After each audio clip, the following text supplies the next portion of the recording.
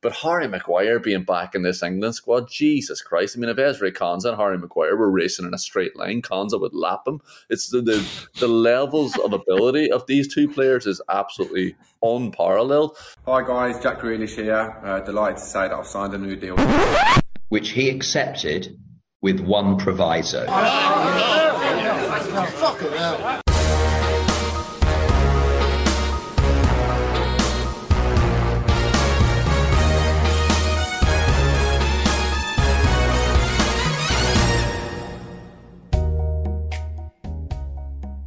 As Unai Emery turned and screamed at Austin McPhee, gesturing with his hands as if to ask, can we not just take a normal corner? It looked like another bad night under the cold, dark Villa Park sky, and I had 3 thoughts there and then. Number 1, will Emery, the European master, ever win a cup game with Aston Villa? Should I just stop watching all midweek Aston Villa games forever? And the third is one that comes to me every single time we watch a game, to be honest. It was, will John McGinn ever head a ball properly? Yes, Emery will win a cup game. No, I'll never stop putting myself through this torture because maybe I like the misery. And yes, John McGinn will score one of the most beautiful headers you'll see in injury time in Europe under lights with the armband. What a hero. Yeah, and what a second half that was to watch. And look, Conan, I'm not going to come on here and insult our listeners by pretending I wouldn't be insulting our players if John McGinn didn't time his run perfectly onto that cross. But that made it all the better. There is nothing better than a game of football, a half of football in this case, with just chance after chance. Oh, sorry, there is something better. A last-minute winner, a deserved winner then as well. I mean, the anticipation, the building of momentum, the irrationality of saying, give it to Leon Bailey against a 10-man defence. Let's see what Bertie T can do after he cuts back into a crowd and slows the momentum down. Keep trying those free balls that aren't on, Yuri. You know, just the excitement of watching your team play the last 15 minutes of a match with one defender and him playing 15 yards inside the opposition half and just knowing that the goal is going to come. I mean, the first half, it felt like an alternate universe where we left Steven Gerrard in charge. And not just because of how poorly we played, but because of the quality of the opposition. We would have ended up playing with Gerrard as we just dropped down through the leagues. I mean, we were playing, brilliant to get a last minute winner. But we were playing the champions of the 39th best league in Europe. I mean, their win against AZ Alkmaar might help them. Might help to push the Bosnian league away from the Faroe Islands league, but that's the fucking reality of who we were playing tonight. Is it Bosnia? Is that where they're from? But no, it was an enjoyable match, or an enjoyable second half, because I did have a thought. Because I could see people complaining throughout the first half, and trust me, I was there as well. It was painful, it was torturous, but I did enjoy the second half, and I wasn't as sure the goal was going to come, but it's nice sometimes just being in complete control and just you're the team camped outside their half, attacking, just retrieving the ball, going again, and it was helped by the Bosnians just giving up any hope of trying to attack. There was no counter-attack plan for them. They were just trying to hold on. It would have been a brilliant result for them, but made all the better, obviously, because of the goal. And look, you mentioned Bertie. When he came on, I thought, yes, this is exactly what conference ball needs. Like, let's unleash Bertie. Let's see what he can do. And I thought he was good. Matt Cash has pissed me off a little bit because a couple of the runs you could see he was a bit frustrated with Bertie, and a couple of times then Bertie tried to find him, but I think he was maybe affected by Matt Cash giving out to him beforehand, and he was trying to find him then when I wanted him to keep cutting inside. I wanted him to try something else that we didn't see. And it was Bertie who said it all the way. The assist to the assister, perennial assist to the assister. It was big Bertie T, and it was Tielemans that played it out to Bertie T. Lovely little ball to Cash. Like in fairness, him and Cash were getting the best out of each other. They were demanding the most from each other, and he sent him away. And it's a gorgeous ball in from Cash, and the header is really nice. And look, I know we've probably exhausted the jokes about John McGinn's arse, but he is not getting moved in that area. The defender is trying to centre back, is trying to clatter into the back of him, and McGinn doesn't even notice he's there. He bounces off his arse and he continues just heading the ball very delicately to the other side of the keeper. Bertrand Traore has been watching Aston Villa play, I suspect, and he's been listening to this Villa podcast as well. I mean, he saw Matt Cash looking for the ball on the inside at the edge of the box, and he said, "Try again, son." And he sent him over that. Like, we got to get our shooters into position, and you're not my guy. And it's actually a really good header from McGinn, you're right. And I never doubted John McGinn's ability to head a ball, Conan. I doubted his ability to use his head and decide him when to use his head. I mean, all the glut of calamitous headers from John McGinn were all when he was all but crawling on the fucking ground, bent over the hips and using the top of his head like a fucking battering ram. Like, you're not trying to knock down the gate at York Castle. He was watching too much Braveheart, not enough Michael Owen's soccer skills when he was growing up, obviously. Can you imagine the power in that man's lower body to get that arse in the orbit? But you're right, once it's up there, it's very hard to knock it off first. I just needed a bit of evidence that he could connect with the ball with his head. I understand that he was trying to head the ball when it was never on, but still would have been nice to see him actually connect with the ball with his head one or two times during those efforts. He always hit it with his back or his neck, or he fell into it, or he fell over as he was deciding to do it. But I cannot take away from him here. I can't believe him even talking about those misses last season when he's just gone and won first European match in how long now? In the 94th, like, just taking into the 95th minute as well. It's glorious stuff. And that was just after the run from Zaniolo, who gave that ball to McGinn, who gave it to Watkins, who sort of flicked it off to Bailey. And Bailey probably should have shot off his left, but he just can't resist. If there's a man that he's taking on, Bailey's going to take him on.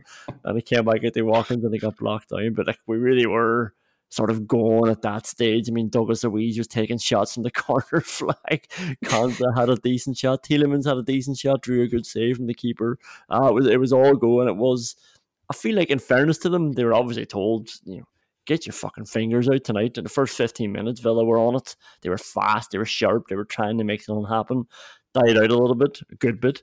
And then as the second half wore on, and like, you can't underestimate just how good and how much a cut above Watkins, Cash and Douglas Luiz look when they come on. It was just, they're just proper footballers, and they brought a lot of intensity. And Watkins is just always open. He'll always make the pass so easy for you, and it just stretches the play and causes panic.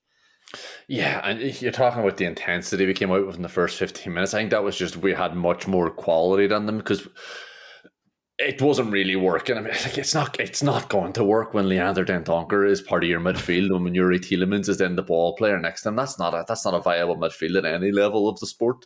And then Leon Bailey as well obviously had it in his head, that claim of get moving, get it going quickly, because he was all over the place. He was just lumping the ball forward every time he got it. I don't know what he thought John Duran was. He thought he was the fucking greatest player of all time. It's like, do something with that, John. It was ridiculous stuff from Leon Bailey at times in that first half. But you're right, we got it together, and it was actually incredible after that, how much of a difference that Douglas Luiz made, just coming onto midfield, taking the ball, playing the pass, taking the ball, playing the pass, playing the right pass, looking for Matt Cash, looking for the guy to come in.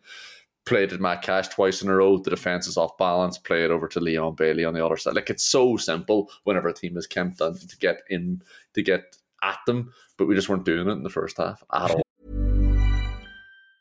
Mom deserves the best, and there's no better place to shop for Mother's Day than Whole Foods Market. They're your destination for unbeatable savings, from premium gifts to show-stopping flowers and irresistible desserts. Start by saving 33% with Prime on all body care and candles. Then get a 15-stem bunch of tulips for just $9.99 each with Prime. Round out Mom's menu with festive rosé, irresistible berry chantilly cake, and more special treats. Come celebrate Mother's Day at Whole Foods Market. Ready to pop the question? The jewelers at BlueNile.com have got sparkle down to a science with beautiful lab-grown diamonds worthy of your most brilliant moments. Their lab-grown diamonds are independently graded and guaranteed identical to natural diamonds, and they're ready to ship to your door. Go to BlueNile.com and use promo code LISTEN to get $50 off your purchase of $500 or more. That's code LISTEN at BlueNile.com for $50 off. BlueNile.com, code LISTEN.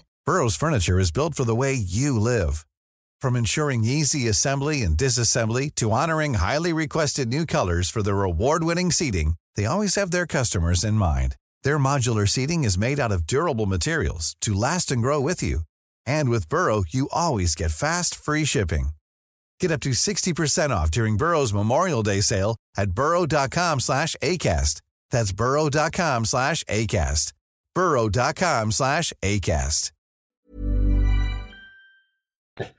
Do you remember Douglas Luiz trying to flick the ball back? He sort of turned away from someone. It was going towards the right-hand side of the pitch, and he was running forward, and he expected the defender to be with him, and he tried to drop it back to Konsa, and the defender was just lazily standing there, and like Luiz is like, reminded me of playing somebody in FIFA, somebody shit, where it's like, if you were a better defender, I actually would have gotten past you there. You shouldn't have been moving your man in that position. You should have been coming this way, and that's why I went that way, and that's why Douglas Luiz dropped it off. It gave you too much respect, if anything. Yeah, it reminded me of having a shot against someone on 5-a-side who's never played in goals before, and they're just standing there collecting your little dink over their head in their stomach because they haven't fucking dived to the ground at your feet like they're supposed to. This Zaniolo boy is going to score an absolute screamer at some stage. It's coming. He's getting so close. He's getting very unlucky. 3 volleys, I think it was tonight. One of them was from a corner, caught it really well. The other one was the overhead. He caught that unbelievably well. Another one was from a corner. I think it was his right foot. Tielemans played it in from the other side, and he didn't catch that one as well. But he's catching all these volleys, and he's making the keeper work. And it's coming. He's getting so close. He's scoring an absolute belter. I was actually watching that first half thinking, Zaniolo woke up this morning and decided he was going to score a goal, and he wasn't about to let something as insignificant as his fucking teammates get in the way of that. It was absolutely ridiculous at times. The right footed one was an absolute mess, but they all, like the left foot volley that just smashes off the guy who just doesn't know that it's there, the overhead kick, so many good things. And you're talking about realising that the opposition players were shite whenever Douglas Luiz tried to drop it off. There was a moment where Zaniolo had the ball and just nobody came to him. That was the one where he just ran straight through their team all the way to the end line without being tackled because he was just too fast, too big, too strong. He's going to be a good player. He is going to score a screamer. That left-footed volley, the first one, was teed up by Diego Carlos, and it brings me to a section that I'm going to call Rate McPhee's Work. So we had a couple of corners. You've had better titles coming. We tried the same corner twice to different success stories.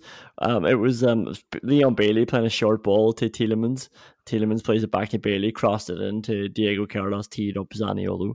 That went well.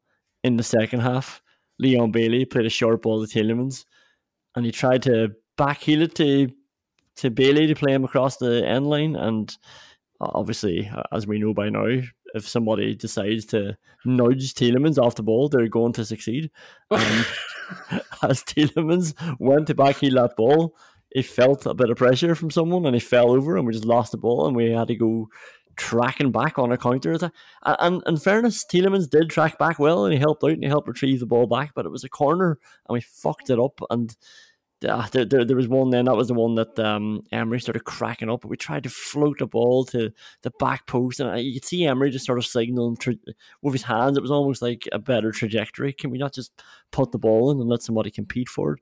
But we did do that a few times, and then Diego Carlos was doing his best Courtney House impression and just reading the ball out. It felt like he was just defending. I see a ball, I'm getting my head to it, and he was clearing that thing. We did have a nice free routine, though, to give Austin McPhee his due. It was basically just set Matt Cash away. We're on the right-hand side. Can we just roll the ball in front of Matt Cash? And I don't know if it's a good routine or is it just using his pace and aggression to go get a ball, because he will get there if you tell him to go get it.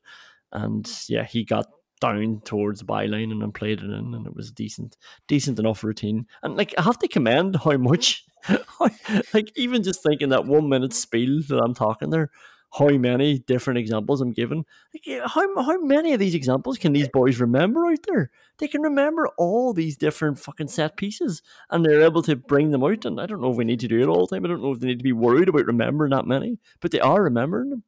Yeah, but I'm not sure the one to Diego Carlos was on. If Diego Carlos just gets up and the one he heads it back to Zaniolo, Diego Carlos just gets up and wins that. I don't think that's a set play. I think that's just a bad cross that Diego Carlos makes something off, and then Zaniolo tries to score a worldly from it. There's another one that was floated to the back post for Digne that probably was worked on because he's completely isolated and he has a shot that's blocked down on the volley as well. The Diego Carlos header one, I mean, that was not a Courtney House header. That is just what he was trying to do. It has to have been. I mean, it was only 5 minutes into the second half. He must have forgotten what end he was at because that is just a clean header. Gets his forehead right on it and puts it 25 yards wide. It has to be what he was trying to do, Conan.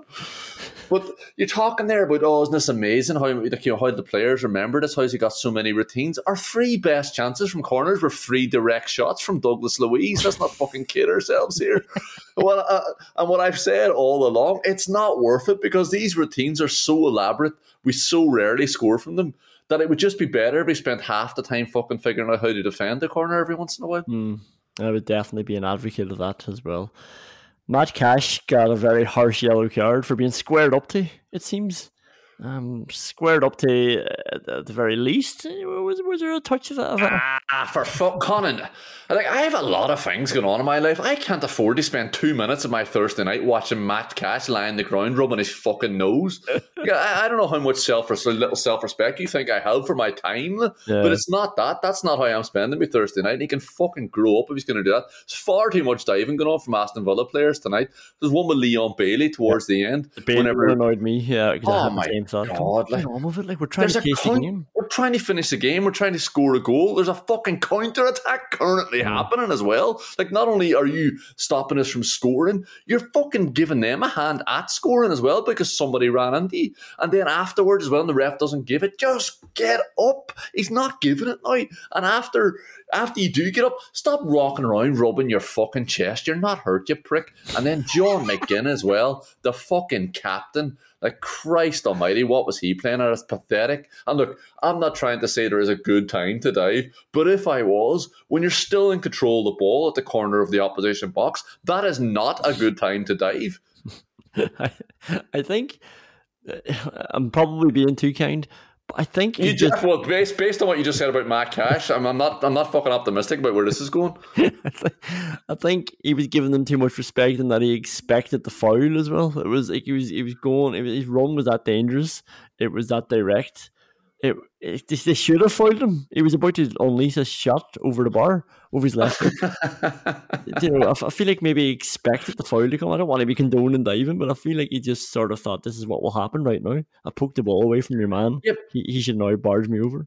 But I also think that whenever the tackle didn't come, instead of going down to the ground screaming for the referee to give a free kick, which John McGinn knows wasn't there, he should get back up. John McGinn crawling across the ground is going to be effective against those lads trying to run back and get the ball.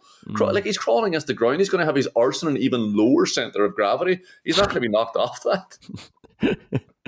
The point about Cash, anyway, was that he got a yellow card and Longley seemed to avoid 2 surefire yellow cards in the first half. Just 2 clear body checks. This boy's getting away on the break and he just cuts across and buries him because he's like, I'm not fucking catching him. And I appreciate the self-awareness and fairness. Yeah, but even the second one as well, when he lifts his arm as well, it's like, Clement, what are you playing at, pal? Yeah. And then there was a penalty shout. Well, there was a penalty given that was overturned. Watkins headed into someone's face. Zaniolo crossed that. And then Zaniolo, it's a penalty. But is it enough? He didn't go down. Is it enough for a penalty? He's being pulled for about 15 metres. And he carried on chasing the ball. And the ref thought, it's just not enough in that. That's the only thing he could have thought. There's no way he missed that. If he missed that, he's a terrible referee. If he doesn't give that, he's a terrible referee. Yeah, and this is a large part of the problem and large of why people dive. I mean, if you can run through the box for 15 metres having your shirt pulled off you like that and the ref doesn't do anything, of course, sometimes people go to the ground. Why doesn't VAR intervene there? Because if he goes to the ground, VAR will intervene and say, yeah, look, the shirt was pulled, come over and have a look. It's a clear foul, it's a clear and obvious error that he hasn't seen it. If that's somebody swiped off their feet, it's the same, it's a foul as well, and they will intervene for that. It really is encouraging the John McGinns of this world to do that. Yeah. And look, it wasn't enough to stop Zaniolo running, so I get that maybe, but like you can't pull somebody's shirt. That's just part of the rules. The handball shout. I mean, I would have given the penalty there because he's obviously a coward. I just wanted to see him punished, putting his hand up so close to his face because the ball's coming towards it, and he's obviously fucking stupid as well. Like he was asking to concede a penalty with his arm position there. Christ Almighty, take that to the nose like a champ, like Matt Cash would. We have to do a couple of Vyman meter notable mentions. Emi Martinez did keep us in the game, although he did also leave himself stranded as well. He came out to retrieve one of those long diagonal balls that seemed to be our kryptonite, and he came out and then went back, and it was actually the depth of the lob was perfect. Like Martinez just gave up. It was just like, well, fair play to you. You put it exactly where I can't get it, and it's going under the crossbar. It's just that it curled away from the goal that didn't go in, but it was strange to see him. Like he wasn't going to get it, so it was just strange to see him concede. Thinking, fuck's sake, that's over my head. I think you're doing Martinez a disservice. I know you've gone into this strange world where you're praising Villa players for diving, but I don't want to see Martinez diving for that because he knows it's goal. I think he knows he can see the curve and the ball's not going in. He doesn't seem to react whenever it doesn't go in. It's like he's expecting to see Dean come in at the back post. But like that was mad. Like when he was coming for that, I haven't seen anyone that lost since Darren England found himself in Stockley Park. I mean, the lad should have just nudged it past him, because not only was the decision to come out mad from Martinez because he was never going to get there, and the Vrinsky lad obviously was, but he didn't come out at the right angle. He left his whole goalpost open, and your man shouldn't take a touch there. He should just stutter it past Martinez into the net. It was bizarre. And then the second one, which I'm sure you're going to mention, like, yeah, it's a really bad decision to come out, but it's a really good decision to go back whenever he realises this time. And it's a brilliant decision for him to wait for the shot and to save it. I mean, I think a lot of goalkeepers there just fling themselves across their goal line in hope. Like Martinez is watching and he's waiting for that shot, and he does a brilliant job of saving it. Yeah, well, this was like a nightmare of Warsaw, but back again, just down our left-hand side, in behind, ball squared across, and then a shot from the middle of the goals. And this time Martinez was ready because he'd watched it twice happen in Warsaw, and really good save. And then he made a brilliant save from, I think Longley got across to make a block, and it deflected. Horrible deflection, just one of those ones where it's like, are we going to lose this match because of this? And Martinez made a great save with it. And the other man that I wanted to mention for the Vyman meter notable mentions was Luca Dean, for his tackle to save Diego Carlos. We're trying to get a ball under control and let it get away from him, and Luca Dean came in the centre back because Longley wasn't getting back to help. And Luca Dean made the tackle, read out the danger. Yeah, that was absolutely brilliant from Luca Dean. The only bit of defending he had to do in the whole game, and he did it exceptionally well. And yeah, it's amazing to have Emi Martinez in goals for every game, because it's not exactly where you need to be resting either, is it? Yeah, like that's the right decision. Let's just play him, let him, like, he enjoys himself. Did you see him going after that ball? That he made that save from the long way deflection, and it's a Zrinski corner, and he's sprinting after the ball to get it out to the corner flag because he wants them to hurry up and take the corner so we can win this back and carry on attacking again. Like, that's what I want. Like Robin Olsen, we can criticize him for other things as well, but he's not doing that. He's not running after the ball to get the ball back and play. As long as the ball's out of play, he's happy. He's not running after the ball. We're going to take a break in a second. I just wanted to talk about the Wolves game first because I'm a bit nervous about it. Villa, as much as they seem to be Brighton's bogey team, they've beaten them 5 times in a row. Wolves seem to be Villa's bogey team, and not even results-wise, it's also performance-wise. I can't remember the last time Villa played well against Wolves. I know the last time they beat them was the El Ghazi penalty, but they didn't play well that day either. It was El Ghazi stepping up in the 90th minute. They put a penalty away. There's something about when Villa play Wolves, they're not good. Like, I would love nothing more, I'm telling you, I'm being serious, than Villa just to go and have a nice, uneventful 0-0 game with Wolves. I just don't want that feeling of like, oh, this is terrible. Like, we're being run over the top. Like, this is going to go awry. Like, just give me a 0-0, nothing happening. Like, they prove to me as well that we can just have a boring goalless draw, because it's always win or bust. And yeah, I wouldn't mind just a wee draw. My sights are very low right now, my ambitions.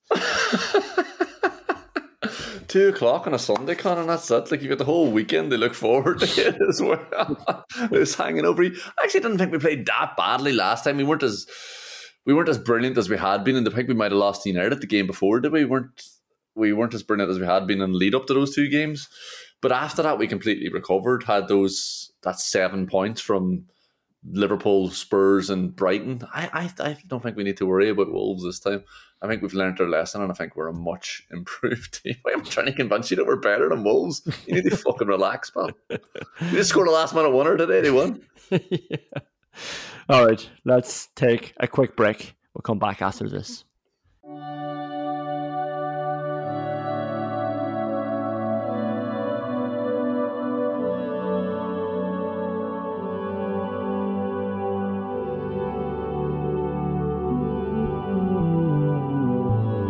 Smith Masterclass. Dean Smith is a brilliant manager who gets the best out of this incredibly limited squad. Great to see the away fans stay afterwards and the volume of Dino ringing around. This is what happens when a well-coached team plays an uncoached team. It's a fucking joy to watch.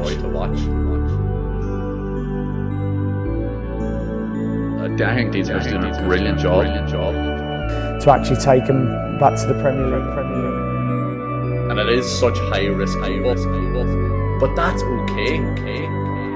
That is what life is all about. Yeah. Risk taking is where you find the joy in life. And Dean Smith is a roller coaster fan. Dean Smith has never met a woman that he fancied and didn't tell her. He was the first across that void, that parted sea, the divide between the boys and the girls in the school disco. And Solskjaer's just in the fucking corner getting the wedgie. Leading Aston Villa out at Wembley.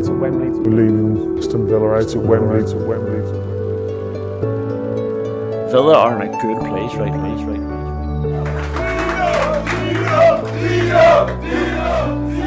You know, I've had so many people say to me it's the best day they've ever had in their lives. So.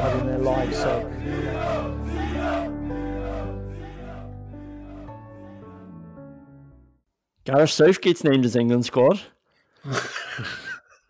Always exciting times. It's not new news or anything fresh that we can add to the fact that he adds in players who don't play anymore. But now Ramsdale's added to that list of players who no longer play as well. Kevin Phillips, Harry Maguire, and Aaron Ramsdale. Has Harry Maguire kicked the ball since he kicked one in D's own net the last time Southgate was acting as his fucking fluffer? Hang on.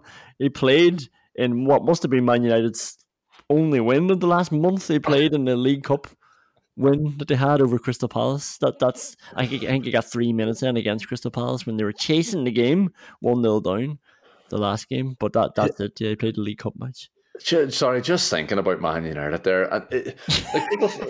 People think this run they're on is incredible, but I think what people forget is that they've spent almost £200 million on 3 players from an Ajax team that Dusan Tadic was the best player in. I've actually found myself wondering, is there some sort of microclimate at Old Trafford? Because it looks like Onana's trying to catch a fucking cloud every time someone has a shot. And people were talking about him getting lobbed when he was on a 6-yard box as if that was the smoking gun. The issue is that he was lobbed with a ball that was at chest height when it went over his fucking head. Like, that was the strangest thing about what is he on the ground for? And then the other fucking lad, I mean, the only thing that spins more pointlessly than Anthony is the fucking hamster wheel inside his head. What the fuck is this lad about? What an absolute waste of space. And speaking of hamsters, the fucking butcher's pencil of Amsterdam must have been the most relieved man in the Premier League when Man United kept Maguire in the summer. Speaking of Gareth Southgate's Maguire, it's all coming back to that, Conor, don't worry about it. Because Maguire's price tag and the fucking and his ability are the only things that's keeping anything off Martinez's price tag and ability, but that's going to come once Maguire leaves that club as well. But Harry Maguire being back in this England squad, Jesus Christ. I mean, if Ezri Konsa and Harry Maguire were racing in a straight line, Konsa would lap him. It's the levels of ability of these two players is absolutely unparalleled. The way, even you can just see it tonight. I know this team was shite tonight, but the way Konsa was defending tonight was absolutely ridiculous. And you said they didn't have a counter-attacking plan even. There is no counter-attack plan against Ezri Konsa because he's just playing at that level now where he's obviously got all the physical attributes where you just can't run past him. But he's got that stature of an absolutely brilliant centre-half. Whenever you see somebody lining him up, they don't know what to do. Yeah. They can't figure out how they're supposed to go around him. And he just looks at an absolutely elite level. It's incredible. Ollie Watkins did get into the squad though, so we have one cause for celebration. Although it's not like he took anybody's place, he just added him in. He just added him into the bunch of forwards he already had in. He still has Nketiah in there, and his quotes about Ollie Watkins, it was almost like, yeah, I can imagine Southgate being gagged and being pushed down the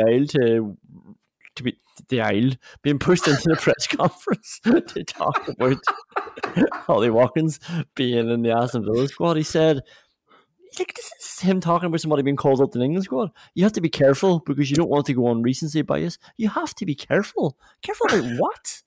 He's been with us before. We know his character, so it's almost like, yeah, I knew he was good all along as well. His team are playing well. He is playing for a team who are really well coached, and the team are in a good moment.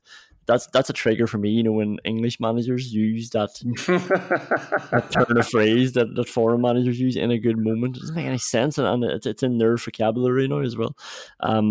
But yeah, like he's saying, we're not going on recency bias. This is Gareth Southgate, who, when he doesn't pick Ollie Watkins, talks about there's other players scoring more goals at the minute. But Watkins has also been doing it on recency bias, but he's also been doing it since the whole time Unai Emery's been here. This is what I've been talking about in the last podcast. I gave out the stats, and only Haaland and Salah have more goal contributions than Watkins.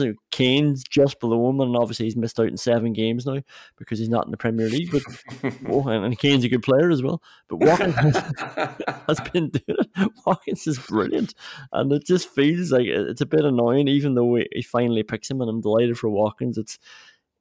He's sort of justifying it in a way that's playing it down as well. Yeah, I hope that gagged and pushed down the aisle wasn't a Freudian slip from someone who's just gotten married. But yeah, it is strange that he seems to have to be corralled into picking Aston Villa players. It is bizarre that he feels like he has to constantly justify it as well. I mean, he can just pick somebody from any other, purported big team, and he doesn't feel the need to defend it. We've talked about this before. I mean, Jack Grealish was one of the best players in the country for a full season before he got picked by Gareth Southgate, before Gareth Southgate, lowered himself to picking an Aston Villa player. And this was always the most frustrating thing about Gareth Southgate. Why the fuck does he keep going to Villa Park? He hates the club. I told you, his days off. Like, that's where he goes when he's not working. He goes just to watch football. He's not scouting anybody up at Villa Park. It's a nice way to relax for him. He knows that nothing will come into, there'll be no thoughts of work while I'm at Villa Park. Yeah, the only thing that Gareth Southgate has ever done, though, that has made me say, fair play, is dropping Mason Mount. And that includes getting through knockout games against Colombia, Sweden, historically bad Germany that hasn't gotten out of the last 2 groups in the World Cup, and Ukraine, Denmark and Senegal. Despite all that success, dropping Mason Mount is the only thing that I respect him for. It's the thing I actually respect him most for, and I'm delighted that he hasn't bowed to that pressure yet. I've got a new category I want to go through. It's called the Anwar El Ghazi. Very happy and excited for this amazing opportunity. Saddest social media post of the week.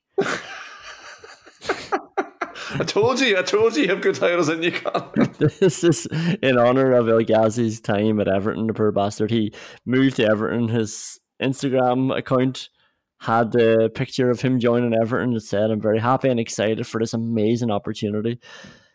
And then the next 4 posts from that announcement that I was joining Everton were a Ramadan post, a birthday post, an amazing experience at Albaquoise Zoo post, and a squirrel at his front door picture, and then his welcome to PSV. It was so sad. Like, you know, I don't mean I'm Will Ghazi sad. I mean, I was actually sad for him. It was just, it was lousy, and he'd just come off the back of a really good season with Villa, and he was all happy to go to Everton. We all thought that's a great signing. He might rip it up for him, and then just like, he met Frank Lampard, and he never played him, and that was it. And that was that's why his Instagram account reflects nothing of his time at Everton.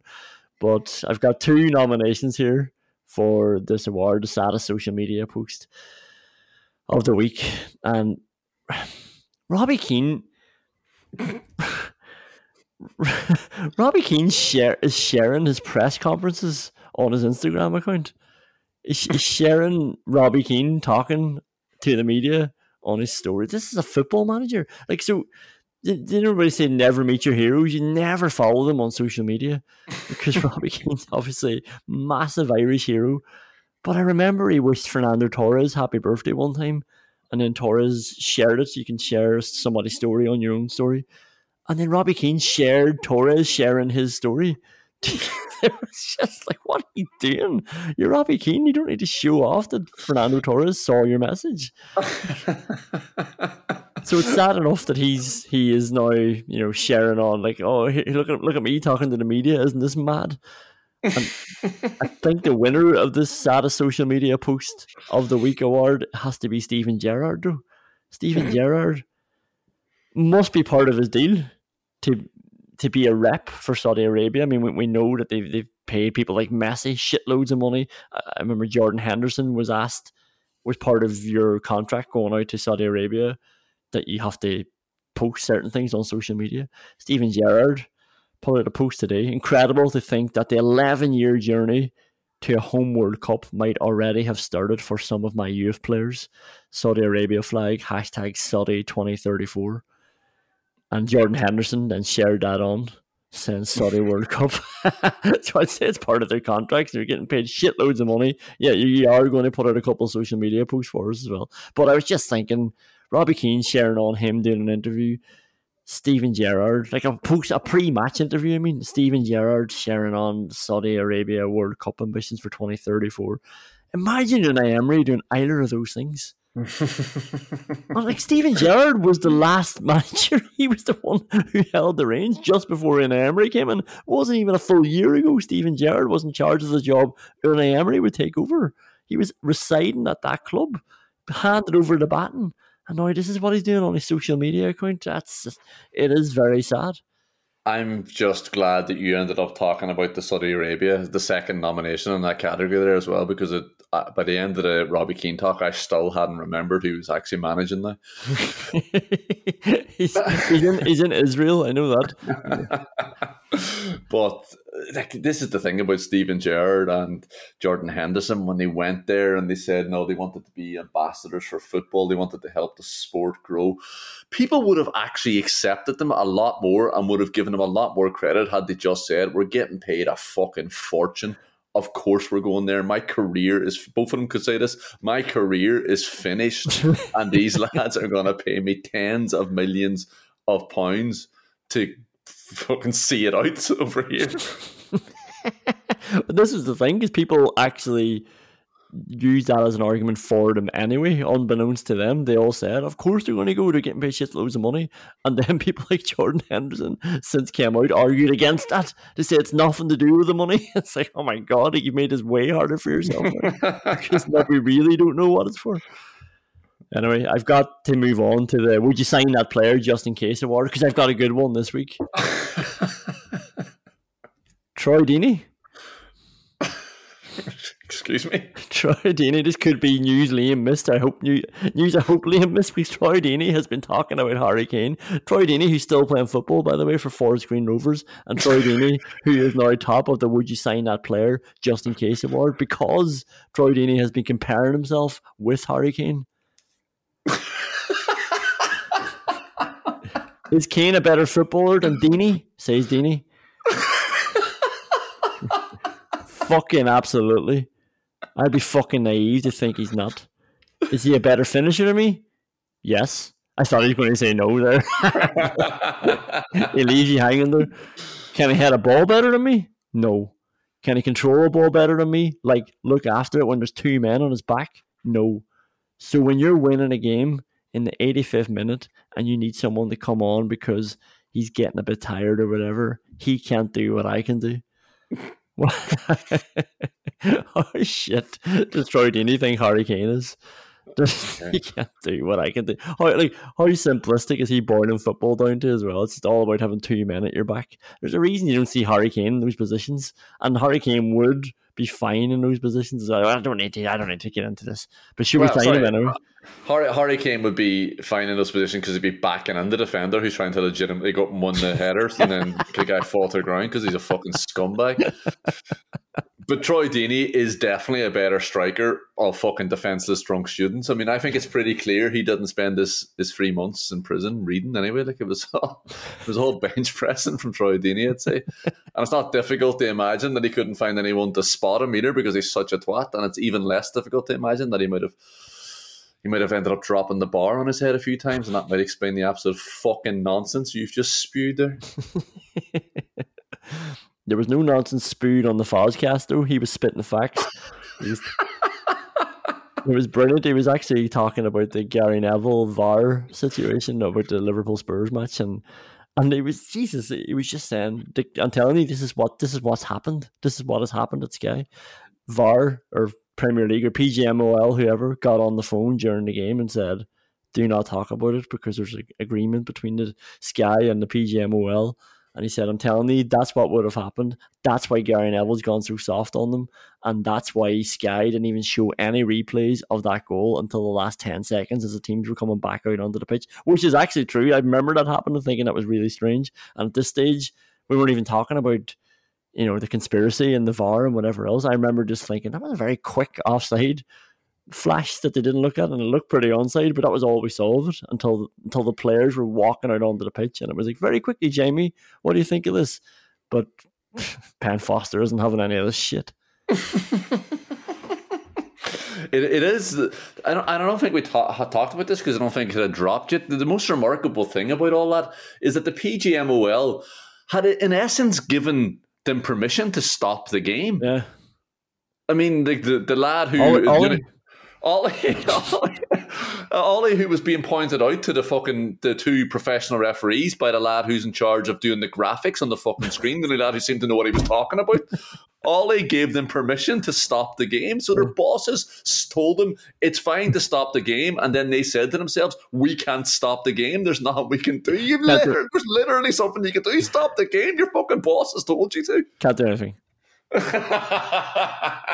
It does make the Crystal Palace decision, the penalty decision against Crystal Palace, even better, because now all I imagine is Darren England going over with the VAR, telling them to go over and have a look at the screen, and Darren England saying, can't do anything.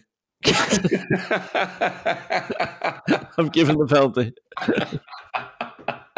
But the young lad's the only one who seemed to be listening to the boss. And he's the only one who also the only one who seemed to notice that they made a mistake. There's a VAR and an assistant VAR. And he's the only one who seemed to care that they made a mistake then, and the one that wanted to get to the right decision. And the rest of them were just like, why are you still battering on about this? Shut up.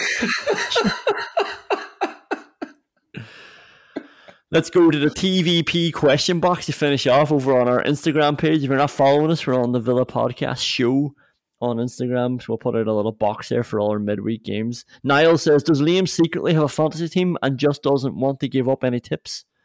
Jesus Christ, any fucking fantasy I have is that you'll stop talking about fantasy football. Tom, I think that's a secret. There's actually a lot of the questions now I have to sift through, and it is very enjoyable, is just about fashion segment or fantasy football stuff. I'm trying my best to sort of limit them and just keep you fresh. And I'm aware that I did use up a fantasy question on you on WhatsApp today outside of the show, so I don't want to expose you to too much of it. Sorry, if you don't want to expose me to too much of it, and this is where we're at, fucking hell.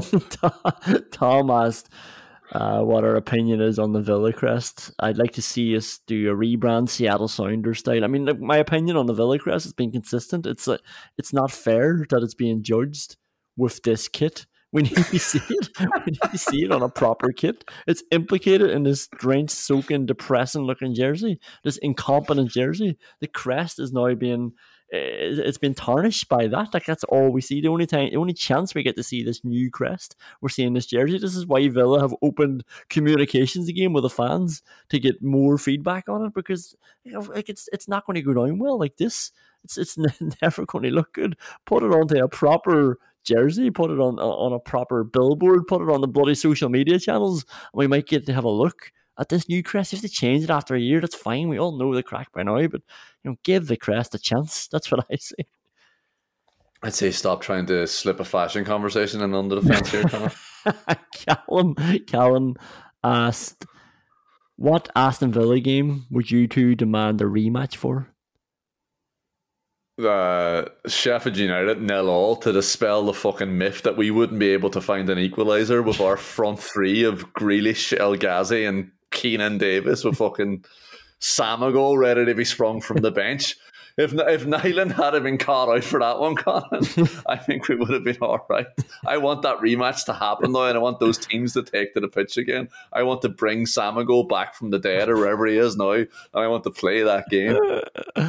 Remember all that talk to it, and it was very exciting for 2 games about Keenan Davis. Apparently he was a beast after lockdown, and he was destroying people in training. And I remember Grealish talking about him after the Sheffield United game, saying about what a big player he's going to be for the closing stage. It felt like we had a new signing, and just never happened. It was always so close to happening for poor Keenan. Yeah, Keenan Davis' stock went up whenever no one saw him play football for 5 months. Wayne said, if you had to pick a Villa player to be your baby's godfather, who would you choose and why? The people are very interested in getting Villa players involved in our fucking families. It's actually very creative, though, how many different outlets we're getting for them. Who's replacing me as your best man? Who's shagging your wife or whatever it was? and maybe that's the question we should be asking here. Like, who do you want to be the godfather of Ollie Watkins' child that you're now raising because the world hasn't collapsed or whatever the original proposition was that time? That does change things. Now I don't know it's Ollie Watkins' child. I suddenly care a bit more about the child's future. I'm like, I need to keep Ollie happy. Who are you going for? I'm going Matt Cash. I think Matt Cash would be good. He seems like a sound fella. He seems like he'd be active on WhatsApp. He'd be getting back to the child. He seems very good at all sports. He likes snooker, as we heard on the Fozcast. He loves golf. He's very good at golf, as we saw on the Jimmy Bullard YouTube channel. And yeah, I think he would take him out for a load of days. He would get him over to Poland, maybe teach him a different language. Yeah, it has to be Matt Cash, isn't it? Well, Matt Cash isn't the only bilingual player in the Aston Villa team. And I don't think he is bilingual either. I don't know. I think Emmy Martinez would be a good crack to look after a child, wouldn't he? Jesus, yeah. He would be a protector anyway. Imagine Emmy Martinez taking those oaths in church. Like, he would be taking that seriously. Do you promise to defy the devil? Well, I don't know what it is. Yeah, like, Jesus, Emmy Martinez would be fucking taking that to his grave. Yeah, you might have won this one. He might be a bit overbearing though, as well. You don't want him taking over and trying to be the actual father as opposed to the godfather. Yeah, well, I'm a good father, so. Last one. JMF said, do a draft 5-a-side team from the 2016 Villa. Fucking hell. Oh, he says with you on it, so that actually might help things. Like, that definitely helps my team. If both your teams played, who would win?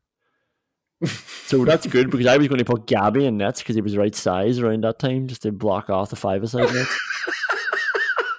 But I'm going to take him out and I'm going to put me in nets. I can't. I have nothing against Mark Bunn, but I can't. Or even Brad Guzan. I have a few things against him, but I can't. I just can't look at these keepers the same way. I never will ever again. So I'm going in nets. I'm not picking any defender, because, again, I can't look at any of them. I like Alan Hunt. I've got a soft spot for Alan Hutton, but I think Idrissa Gueye is going to be enough to cover everybody at the back. And you know how obsessed I was with Carlos Gil And so I'm going to have Gill, Grealish, and Sinclair as the front three. What? Sinclair? Connor, we're playing fucking five-a-side here, not SPL. You can't have fucking Scott Sinclair in your team. Idrissa Gay mopping up along with me at the back. So Gay, Grealish, Gill, and Sinclair. You are a fucking moron. Not getting the ball off us until Sinclair gets it. So like I think we've both agreed in the past that it's the weakest player who always decides a five-a-side game. So if you and I are both on the team, I think we know which team's going to win. So I think you have to go for Guzan, get him to lie down and cover the net, like in the same way you're thinking about Gabby Agbonlahor. I think Guzan's head would cover most of the goal area. To be fair, I'll play as the lad with the most defensive responsibilities, the default sweeper, the last man, and then also Scott Sinclair will have a fucking field day. Yeah, dictating the play in the tempo. And there's a couple of reasons for that, Conan, because I'd rather play with myself in a fucking high street window than play with Julian Lescott or Mika Richards. And I also don't think that I'd fancy myself against Scott Sinclair, Conan. Particularly with the fucking supply line that you've just given them there. I mean, obviously it's going to have to be. See, I think what you've forgotten, they said the 2016 team here. Grealish was a fucking disgrace for that season. Grealish, he lost every game he played. No. Like, I'm not looking to go for pints after the game here, Colin. I have to win this. I have enough friends. You've clearly forgotten the sliding doors moment, the Tim Sherwood sliding doors moment, the September 2015, when Carlos Gill and Grealish played in the 2 number 10s position, and we went 2-0 up at Leicester, fucking destroyed them. We lost 3-2. Read the question again there. From 2016 Villa, but I assume that means 2015-16 season, right? Yeah, but the 2016 section of that season, so we'll just remember that you've picked Grealish, now you can't go again. So I picked an injured Grealish. You picked a drunk, injured Grealish. You're going out for pints with him after the game, though, so that's great. Yeah. So obviously it has to be some. This is so depressing. Obviously it does have to be some combination of Hutton, Guy, Veretout, Grealish, Ayew. Fucking like Ayew is probably our top. So I know you've gone for Scott Sinclair there, but Ayew is probably our top scorer with about 4 goals that season. And I've played too many games in Tala and Spawell to feel confident enough to pick Carlos Gill at 5-a-side. And on the other side, lad, I've also seen too many games of football to pick Adama Traore to play any sort of variation of the sport. Jesus, I don't know. Me, Guy, Veretout, and Ayew. Oh, fuck off. My team is destroying that. You're not getting the ball off Gill and Grealish. Just bang, bang, bang, bang, bang, bang, bang. I could blow Gill off the ball. Don't forget, you've put yourself out in the 4 outfielders. I've had the humility to say to the boys, go you and play. I'll stand back here in nets and watch you will just be standing there as the ball's just going flying past you. Obviously, I'm not picking Veretout and fucking Ayew. I have to pick Grealish. Guy, Grealish and Ayew. You guy, Grealish and Ayew. I fancy Idrissa. I fancy Guy, Gill, Grealish and Sinclair. So I'm going Gill instead of you, and I'm going Sinclair instead of Ayew. You're forgetting that we're not playing for it. You're the goalkeeper here. You're the goalkeeper against professional footballers and me. You're the outfielder against Carlos Gill. Yeah, brilliant. Okay, let's leave it there. We've got a good win, good 94th, 95th minute win. Thanks to John McGinn. What a night it was, actually. It was really enjoyable. This podcast was really enjoyable as well, so thanks for listening. Thanks if you made it the whole way through again, as always. Seem to be drop-off rates there. You know what? If you did make it through, let me know, because I do see it in the stats. I see people dropping off now. I see them dropping off after 40 minutes. I don't buy into this, podcast has to be 40 minutes. Like, come on, let's rail against that. Let's just listen to the extra 5 minutes, please. Well, based on the fucking 30 seconds you've just added on here, you obviously don't think the podcast has to be 40 minutes. Anyway, thanks a million. We're Wolves away on Sunday, so let's just enjoy ourselves before then, shall we? This was a good night. Let's just focus on that. Thanks again, Steve. We'll see you later. All the best. I won't wait, or I'll never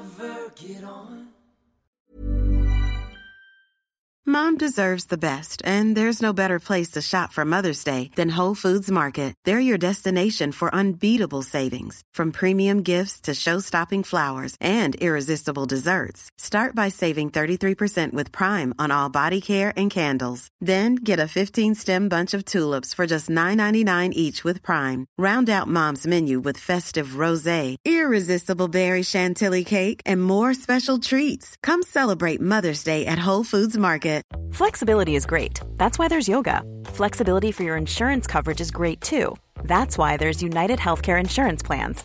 Underwritten by Golden Rule Insurance Company, United Healthcare Insurance Plans offer flexible, budget-friendly coverage for medical, vision, dental, and more. One of these plans may be right for you if you're, say, between jobs, coming off your parents' plan, turning a side hustle into a full hustle, or even missed open enrollment. Want more flexibility? Find out more about United Healthcare Insurance Plans at uh1.com. Hey, it's Danny Pellegrino from Everything Iconic. Ready to upgrade your style game without blowing your budget? Check out Quince. They've got all the good stuff, shirts and polos, activewear, and fine leather goods, all at 50 to 80% less than other high-end brands. And the best part? They're all about safe, ethical, and responsible manufacturing. Get that luxury vibe without the luxury price tag. Hit up quince.com/upgrade for free shipping and 365-day returns on your next order. That's quince.com/upgrade.